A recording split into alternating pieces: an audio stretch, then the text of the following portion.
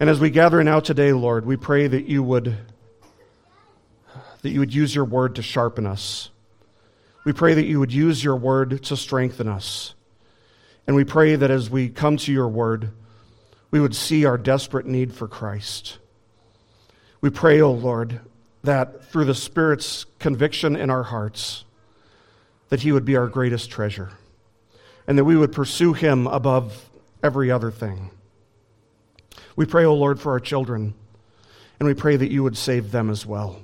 We pray that the seeds of the gospel that land in their hearts today, Lord, that would be good soil that would produce a bountiful harvest in your time. But we do pray, O Lord, for our children, and we pray for ourselves that your word would not return void to you as we come to your word and study your word, as we see how your word relates to our lives, and as we see what you would have us do. Use this time, O Lord, to strengthen us, but most of all to glorify Christ. Teach us to be like him. Grow us in his image as we study your word, we pray. In Christ's name, amen. Well, if you have your Bibles, please turn with me to John chapter 12.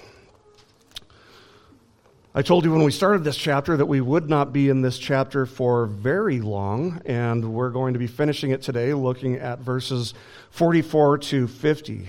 John chapter 12, verses 44 to 50. There's a story, and I don't know how true it is. There's probably an element of truth in it, and there's probably an element of non-truth in it.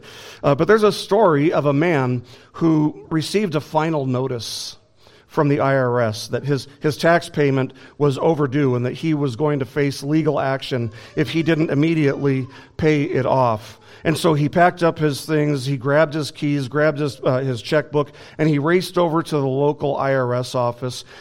He rushed in, flustered, with his payment in hand, and said to the clerk, I would have paid sooner, but I never received any prior notices. I never received a first notice.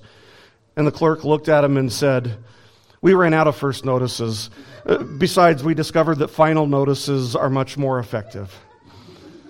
Again, I'm not sure how much truth there is to that story, but it makes the point that we understand that final notices are important, especially if it's somebody like the IRS, that they carry a sense of urgency in them.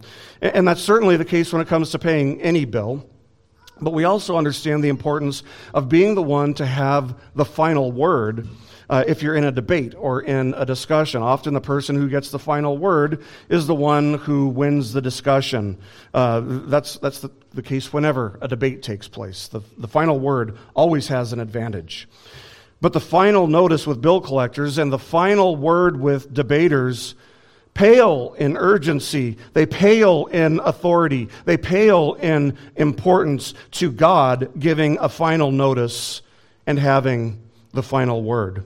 And he will indeed have the final word in all matters. The atheist might think that denying God's existence is going to allow him to put that final notice and the final word on hold, that maybe that won't even happen. Maybe God won't have the final word.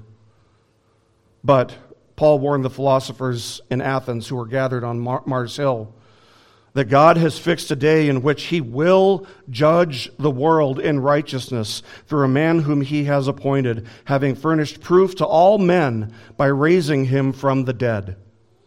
And when God says something, it is a certainty. So when God gives a final word, and his final word is a final notice, it is urgent that we pay attention. We would be very, very wise to listen closely. And so as we continue our study of John's gospel today, we come to the point where Jesus is going to have the final word toward those who had rejected him. Of course, that is the Jews who have come to Jerusalem to celebrate the Passover. Now, it's important to remember that those who had come to this feast in Jerusalem were not just a select few. They weren't just a minority of people who could afford to travel to Jerusalem. All Jews were required to go to Jerusalem for the Passover.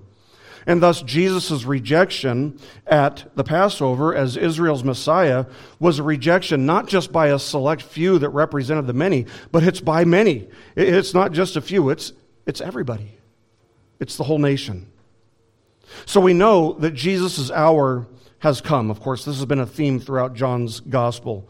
This is actually probably the day before the day of his betrayal. Jesus has preached the gospel to the people who refused to believe in him on the basis of any of his miracles, and then he withdrew from the people and hid himself from them, which we saw last week was a clear sign of judgment against them. But having turned from the light, all that they will have now is the darkness that they have desired all along. But Jesus did preach the gospel to them one last time. And we saw exactly why he took time to preach the gospel to them. It's because some among them would be pulled out of the darkness and into the light. Some who completely refused to believe on the basis of Jesus' miracles would believe upon hearing the gospel preached, even as Jesus hid himself from the public. And that brings us to the final passage of this chapter, which is really a transitional chapter. Chapters 1 to 11 are called the Book of Signs because John records 7 signs, 7 miracles in those chapters. And chapters 13 to 21 are called the Book of the Passion because they tell us about the events that surround the crucifixion of Jesus and the resurrection of Jesus. So chapter 12 transitions us between these two proverbial books. We don't know when or where these final words in this passage were spoken. What we know is that Jesus has hid himself from the people. He's probably somewhere with his disciples, maybe back in Bethany at Mary and Martha and Lazarus' house. But the words that we find in our passage today are kind of a summary. They're not new words. He's spoken them in various ways prior to this point in the text. But they are a clear and succinct summary of the gospel and of the urgency of believing in him savingly. His words serve as a review of some of the key truths that John's gospel has emphasized up until this point. These words are the final words that he spoke to unbelieving Israel before he was betrayed, handed over to Pontius Pilate, and crucified. And so in today's passage, the final passage of this chapter, Jesus is going to give us 4 distinct and specific reasons why people should believe in him. Of course, this applied to the Jews of his time, but they also apply to people today. And thus the point of this passage is that we should believe in him, number 1, because he is one with the Father. Number 2, because he is light, and apart from him there is only darkness. Number 3, because his words will judge all who reject him. And finally, number 4, because the commandment he speaks from the Father is eternal life. So we'll begin by looking at verses 44 and 45 in our text. John chapter 12, verses 44 and 45. We read this. And Jesus cried out and said, "He who believes in me does not believe in me, but in him who sent me. He who sees me sees the one who sent me."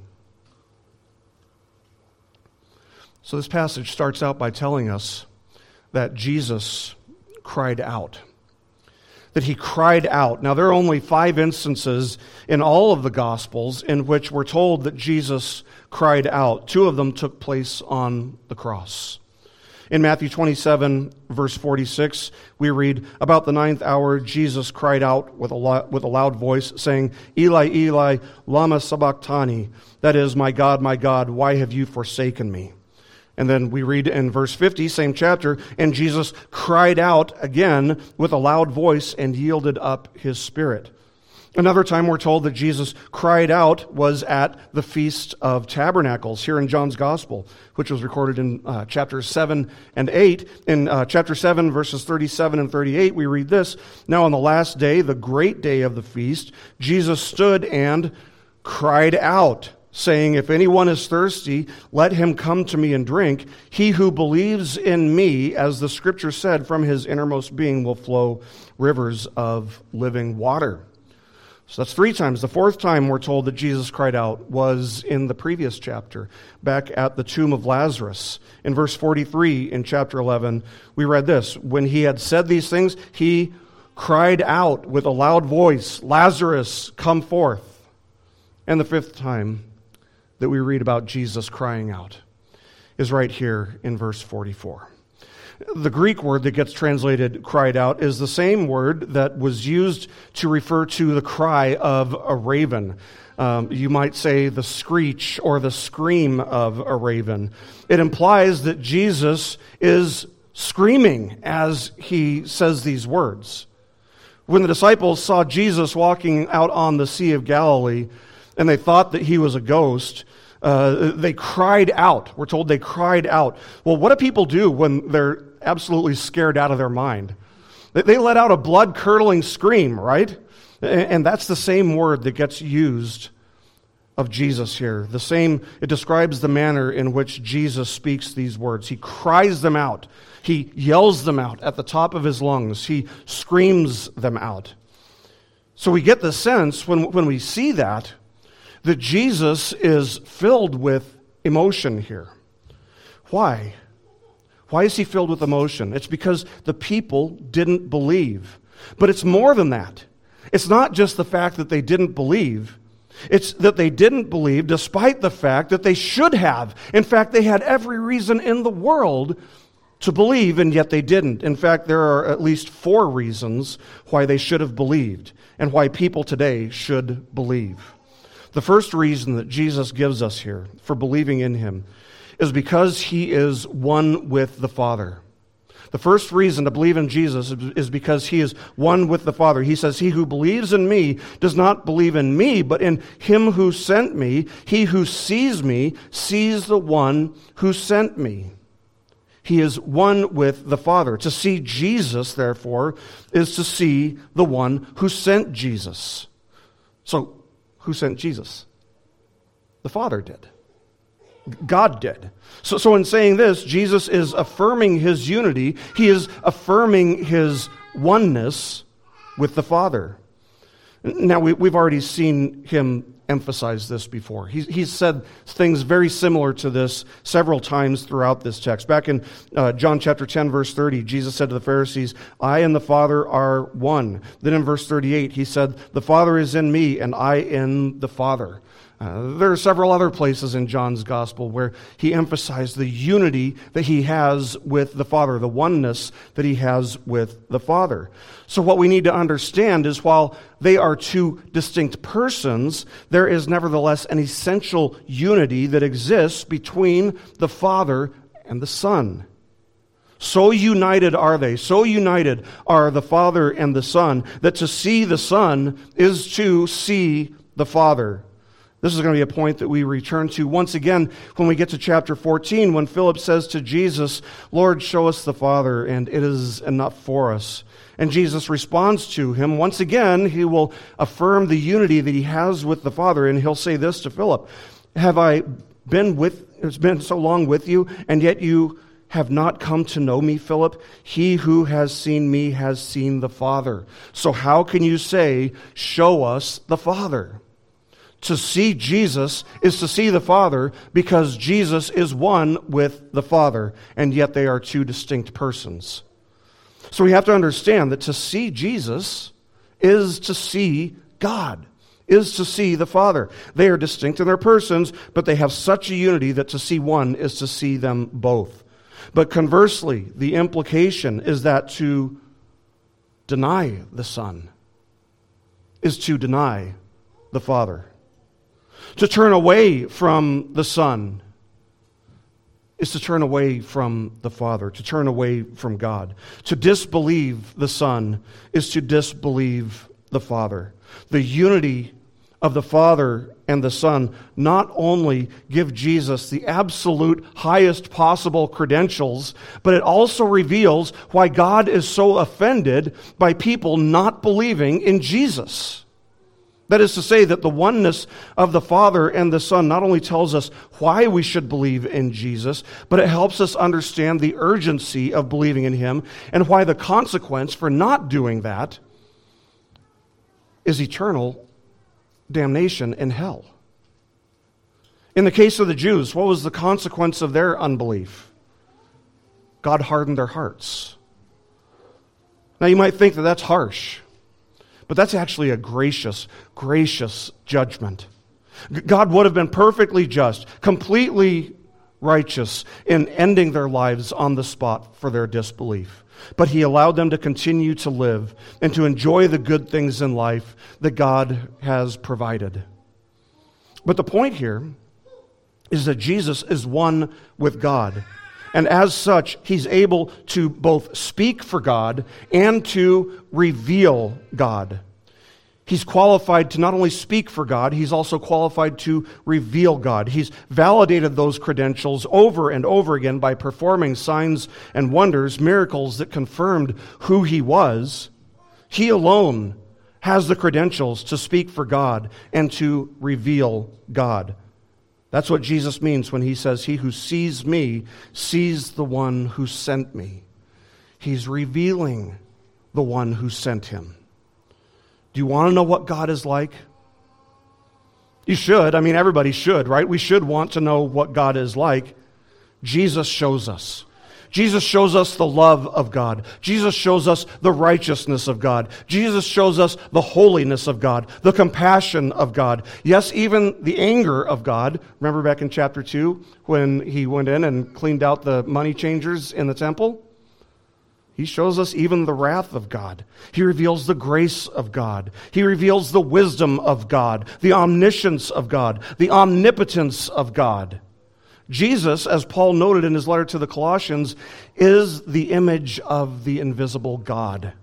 If we want to know what God is like, if we want to see God revealed, we learn the truth about God by learning the truth about Jesus. If we study Jesus, if we look at him, we see what God is like. He reveals God to us. In the words of John Owen, quote, "In Christ we behold the wisdom, goodness, love, grace, mercy, and power of God, all working together for the great work of our redemption and salvation," end quote. Now, John actually started out his gospel by telling us that this is something that Jesus came to do and that he was qualified to do it. Back in chapter 1, verse 18, we saw him tell us of Jesus, "No one has seen God at any time. The only begotten God who is in the bosom of the Father, he has explained him." He's talking about Jesus there. This unity is also emphasized in John's epistles. In 1 John 2:23, for example, John writes, "Whoever denies the Son does not have the Father. The one who confesses the Son has the Father also." So there's this unity, this theme of the unity of the Father and the Son. So these Jews who rejected Jesus, they rejected God as well. And to this day, they continue to reject God because they continue to reject Jesus. And nobody who rejects Jesus still has fellowship with the Father. You can't have one without the other. The way to God is through Jesus, and Jesus is one with God. He is one with the Father. So the first reason that Jesus gives us in our text today for believing in him, the first reason that these Jews who rejected him should have believed is because he is one with the Father. He alone reveals God. And apart from him, apart from Jesus, it is impossible to know or to be in fellowship with God. Let me say that again. Apart from Jesus, it is impossible for anyone to know or to be in fellowship with God. What does that say about every other religion in the world? They're worshiping idols. They're worshiping false gods. By revealing what God is like, Jesus also reveals what humanity is not like. Doesn't he? Think about it for a second. By revealing what God is like, he reveals what humanity is not like. There's a positive side and a negative side to what he reveals. He shows us that God is loving and pure and righteous and merciful and just, and that we aren't. And that we aren't. He's a picture of what we would be if our nature were not corrupted by sin as a result of Adam's fall. See, when God made man in his own image, the purpose was to be a reflection of God. That's what we were designed to do, to bear his image. But sin corrupted our nature and thus greatly diminished God's reflection in us. It's still there. It's effaced, but it's not erased. The only man ever, since Adam, whose nature was not corrupted by sin is Jesus. He reflected the image of God perfectly. So not only should we say, when we look at Jesus, this is what God is like, but we should also say, this is what I'm not like and what I should be like. As Richard Phillips notes so eloquently, he says, quote, "The true disgrace of sin is that we who were made to reveal God need to have God revealed to us." End quote.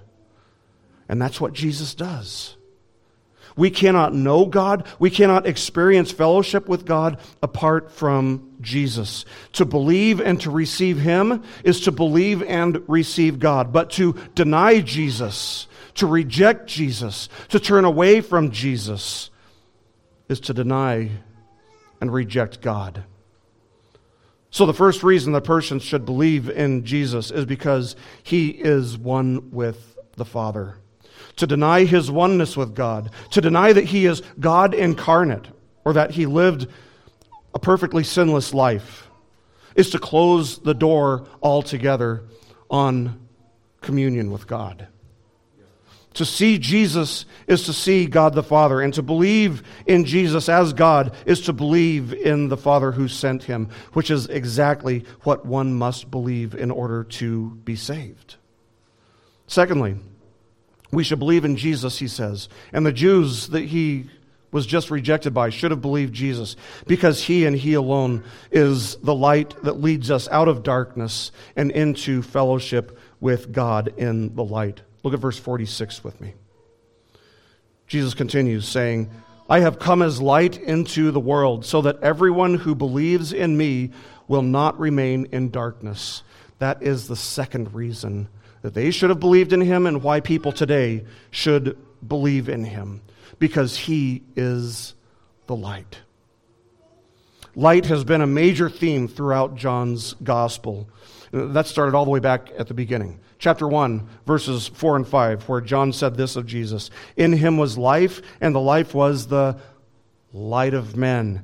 The light shines in the darkness, and the darkness did not comprehend it."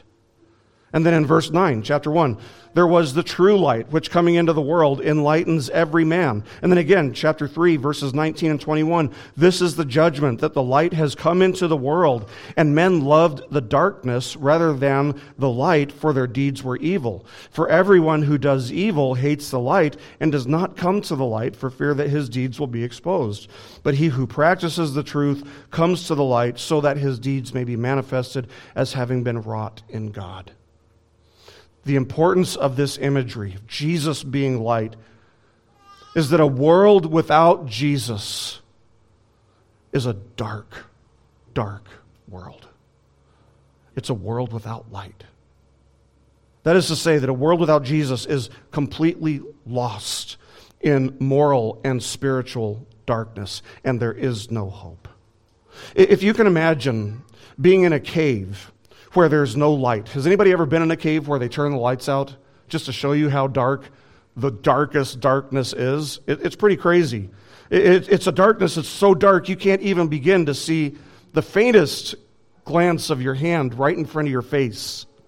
Without light, what is going to lead you out of that kind of darkness? Without light, what's going to lead you out of that cave? And the answer is nothing. You will die in there. You will die in there. And that's a picture of humanity apart from Jesus, dead in the darkness of our trespasses and sins. What will give the unregenerate man spiritual understanding? Only God can. Only light can. I mean, you can put the truth right in front of an unregenerate person, and they cannot even begin to see it, just like in a cave, you can't even begin to see your hand right in front of your face. Likewise, in 1 Corinthians chapter 2, verse 14, Paul makes it very clear that apart from Jesus, apart from believing in him and having the enlightenment of the Spirit, man by nature cannot understand the things that the Spirit of God has revealed in God's Word. In Ephesians chapter 4:18, Paul tells us that the unregenerate man is darkened in their understanding, excluded from the life of God because of the ignorance that is in them, because of the hardness of their heart. That is man by nature. That is you and me in our natural, unregenerate state before we knew Christ. This is the condition every single one of us was born into. Every single one of us. But Jesus tells us that he came so that everyone who believes in him will not remain in darkness. And maybe you see the problem that creates. How are we supposed to believe in Jesus if we can't understand by nature spiritual truth? Why would we come to him if our nature is to only hate the light and to flee from the light and to remain in the darkness, the sin that we so love? And the answer is grace. We need a new nature. We need a new heart. And that's what God gives us by grace. Grace alone. We do not seek God by nature. We do not seek God until he has already sought us. Those in darkness don't go looking for light. And any light that they see, they turn from by nature.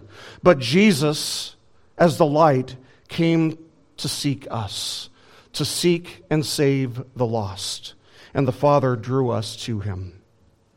And just as there's only one sun that lights the earth, so too there's only one light that leads us out of the darkness and into fellowship with God, and that is Jesus.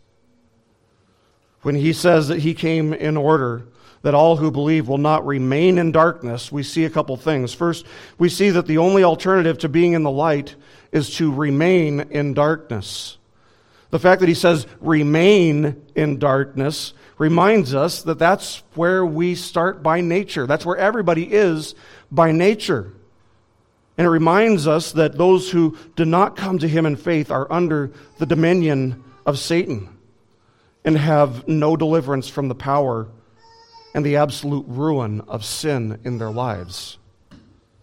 When you hear me talking about how our culture is becoming increasingly dark, this is what I'm talking about. What I mean is our culture's sense of morality is increasingly reflecting the dominion of Satan and the ruin of sin. That's what happens when a culture abandons the moral precepts found in God's Word. What happens when you remove the moral basis, God's Word, for not stealing, or for not murdering, or for not lying? All those things increase.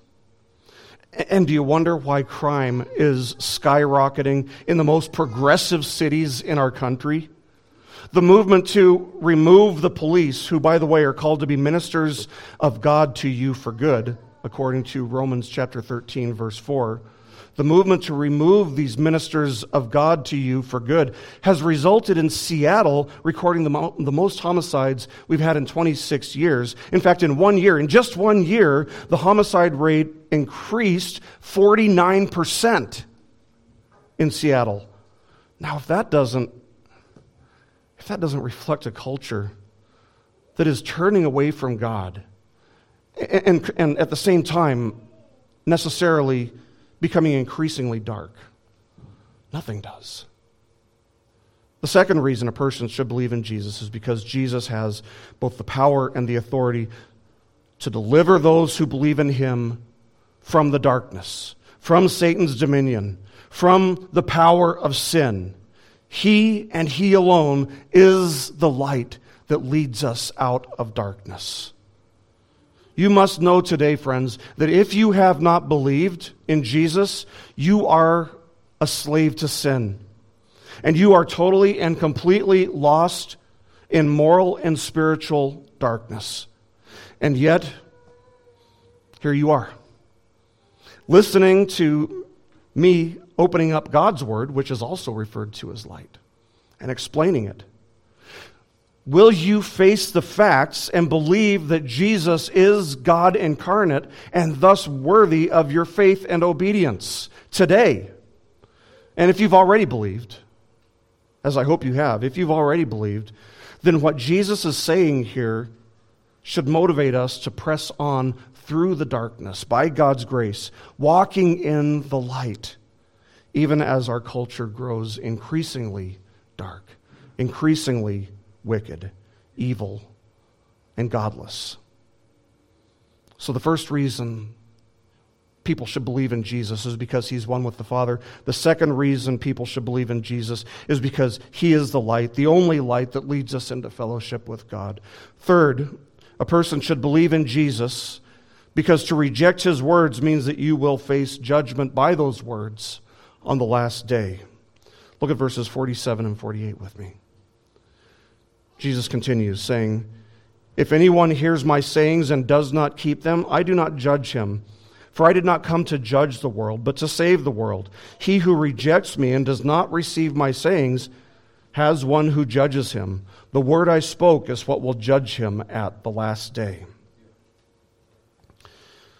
Once again, this is a truth that Jesus has repeated several times throughout John's Gospel. In chapter 3, verses 17 and 18, Jesus said, "For God did not send the Son into the world to judge the world, but that the world might be saved through him. He who believes in him is not judged. He who does not believe has been judged already, because he has not believed in the name of the only begotten Son of God." In John chapter 5, verse 22, we saw Jesus say this to the Pharisees as he was defending his healing the crippled man on the Sabbath. He said, "For not even the Father judges anyone, but he has given all judgment to the Son." Then he'd go on to say in verse 27 that the Father gave the Son, authority to execute judgment because he is the Son of Man. And then Jesus would go on to say again, chapter 5, verses 45 to 47, he said, "Do not think that I will accuse you before the Father. The one who accuses you is Moses, in whom you have set your hope. For if you had believed Moses, you would believe me, for he wrote about me. But if you do not believe his writings, how will you believe my words?" Again, in John chapter 9, verse 39, Jesus said, "For judgment I came into this world, so that those who do not see may see, and those who see may become blind." So the purpose of Jesus coming and taking on flesh was not to judge or condemn the world, because they were already there. That was already the position in which they stood. Even those who don't know what God's word says, even those who don't have God's law, know what God's law instructs and are thus justly condemned because God wrote his law on their hearts, according to Romans chapter 2, verse 14. In other words, that's what we call a conscience. Everybody has a conscience, and yet everyone, absolutely everybody, acts against their own conscience. For example, kids don't need to be taught how to steal or lie, and yet they also instinctively know that it's wrong to steal or lie. Now, Jesus' statement here has confused some people. Might seem a little bit confusing because elsewhere he and Scripture do attest to the fact that he will judge the world on the last day. Now, Jesus isn't denying that here. Rather, what he's doing, the point that he's making here is that he didn't come to judge or condemn. He came to ransom and redeem his people. He came to ransom and redeem everybody who would believe in him. People who have never heard the gospel and never know what God's word says will still be rightly judged and condemned one day. But if that's true, consider how much more harshly those who have heard the gospel will be judged, but have rejected it, and they've rejected Jesus. How much more will they be judged and condemned for their refusal to repent and believe in him, as he has continually urged these people? From everyone who has been given much, much will be required. And to whom they entrusted much of him, they will ask all the more. Jesus once warned that Judgment Day will be all the more tolerable for pagan, godless cities like Tyre and Sidon, where the gospel, the light of the gospel, was never shined. It would be much more tolerable for these pagan, godless cities than it was for those where the gospel light was shined, and yet they rejected him. The first time Jesus came, 2,000 years ago, he came to bring salvation through his atonement, through his sacrifice, but he's coming again. And the next time he comes, he's bringing a sword with him. He's coming to judge. There will be a last day, friends. There will be a last day. It sometimes feels like there won't be, I get it, but there will be a last day. Revelation 6:16 tells us that all who have rejected Jesus will cry out to the mountains and the rocks on that day, saying, "Fall on us and hide us from the presence of him who sits on the throne and from the wrath of the Lamb." You must know, especially if you have never savingly believed in Jesus, you must know that there will be a last day and that it will be a day of judgment. But Jesus also offered a sure way to escape God's wrath on that awful day. In John chapter 5, verse 24, Jesus gives us this promise. He said, "Truly, truly, I say to you, he who hears my word and believes him who sent me has eternal life and does not come into judgment, but has passed out of death into life." Faith in Christ is the way to escape God's wrath on that day. And when you believe him, he says, you believe the one who sent him. You come into fellowship with God through Christ, through faith in Christ. So we should believe in Jesus, and these people should have believed in Jesus first, because he's one with the Father. Second, because he is light, and apart from him there is only darkness. Third, because his words will judge all who reject him on the final day. And fourth, and finally, a person should believe in Jesus because the commandment he speaks from the Father is eternal life. Let's continue with verses 49 and 50.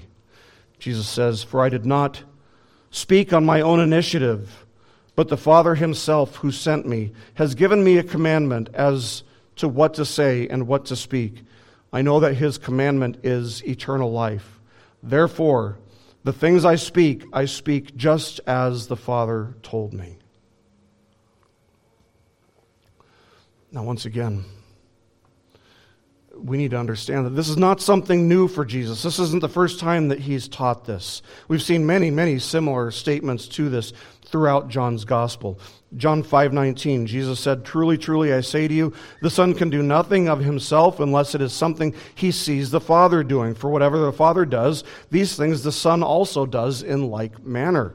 Again, John 7:16, Jesus said, "My teaching is not mine, but his who sent me." John chapter 8, verse 28, Jesus again said, "When you lift up the Son of Man, then you will know that I am he, and I do nothing on my own initiative, but I speak these things as the Father taught me." So this is just falling into line with all these previous statements that Jesus has said about where he got the message that he has come to proclaim. It's not from his own initiative, it's from the Father. He wasn't acting independently of God. Rather, he was always, whether it was actions, thoughts, or words, he was always perfectly aligned with God's will. A.W. Pink explains it this way. He says, quote, "He acted not in independency, but in perfect oneness of heart, mind, and will with the Father. Whether the Jews believed them or not, the messages which Christ had delivered were divinely true, and therefore were they words of life to all who received them." End quote. Now you might be asking yourself, what commandment is he referring to here? What commandment is it that is eternal life?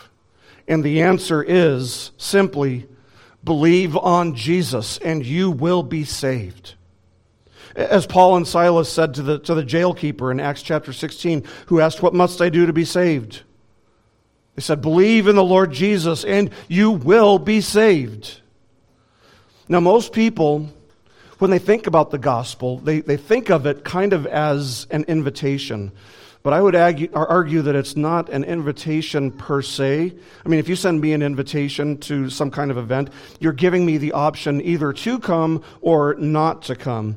But the gospel is, as Jesus says here, a commandment. It's not given as a suggestion. It is an instruction. It is a commandment. It's what God is owed.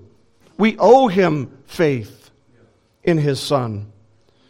As James Montgomery Boyce notes, he says, quote, "God is our master, and He orders us to turn from sin and to respond to Him." He orders us.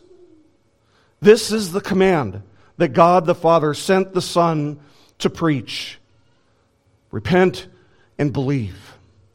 By refusing to do that, by refusing to hear, by refusing to obey what Christ has proclaimed, therefore, was not only to reject Jesus, it was not only to reject the Son, it was also to reject the Father. It was to reject God altogether. To reject this message, the gospel, is to reject eternal life.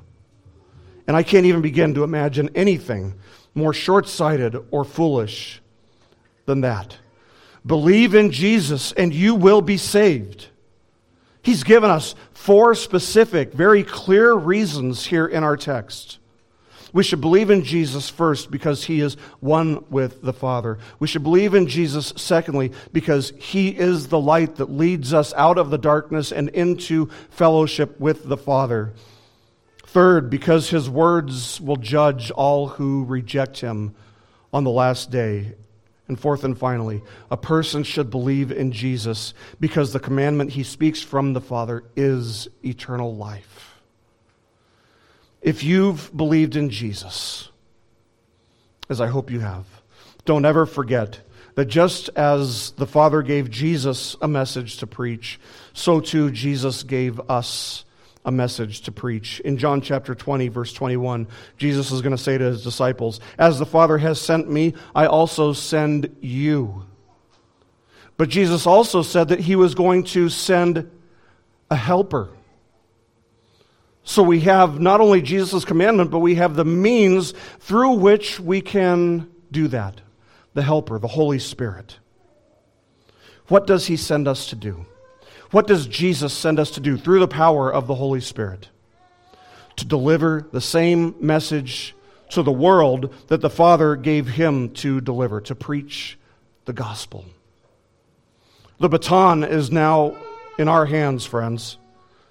What a blessing, what a humbling honor it is to remember that God doesn't need us. He doesn't need you, He doesn't need me, but He's given us this privilege in participating in His mission and of bringing the message that brings redemption to the world through the preaching of the gospel. Jesus has had the last word, the final word, with the Jews. And it's not only the last word, it was also a final notice. There's an urgency here, an extreme urgency to this. There's an extreme urgency not only to believe, but to faithfully carry out the mission that has been given to us as the church.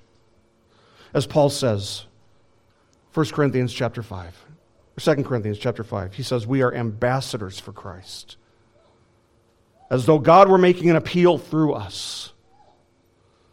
May God grant us grace, conviction, and courage to shine the light of the gospel faithfully, even as the culture around us grows darker and darker. It's never been easier to see how lost in darkness those who are in darkness are than it is now. And they need the gospel. It's urgent. Their eternal destiny depends on it. Let's pray.